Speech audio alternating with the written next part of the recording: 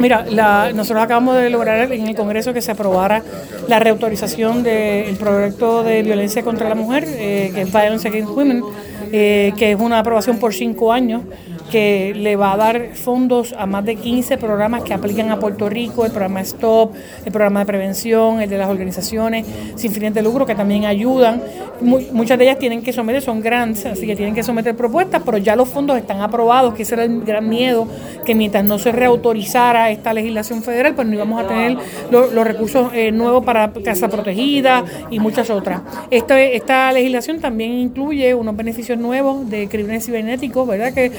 hay una causa de acción federal ahora para que aquellas personas víctimas de que su expareja circulan fotos íntimas, pues ahora hay una oficina que va a poder trabajar con eso. Pero más importante, como le dije a la procuradora, que ya están los fondos para los próximos 5 años de estos programas de violencia doméstica. Hay otros que son por competencia, que también están disponibles y que le corresponde a la oficina de la procuradora, el Departamento de Justicia someter, pero los básicos, ¿verdad?, que son de violencia contra la mujer, ya están aprobados los fondos. Así que eso es un alivio, ¿verdad?, porque a veces cuando el Congreso no se pone de acuerdo,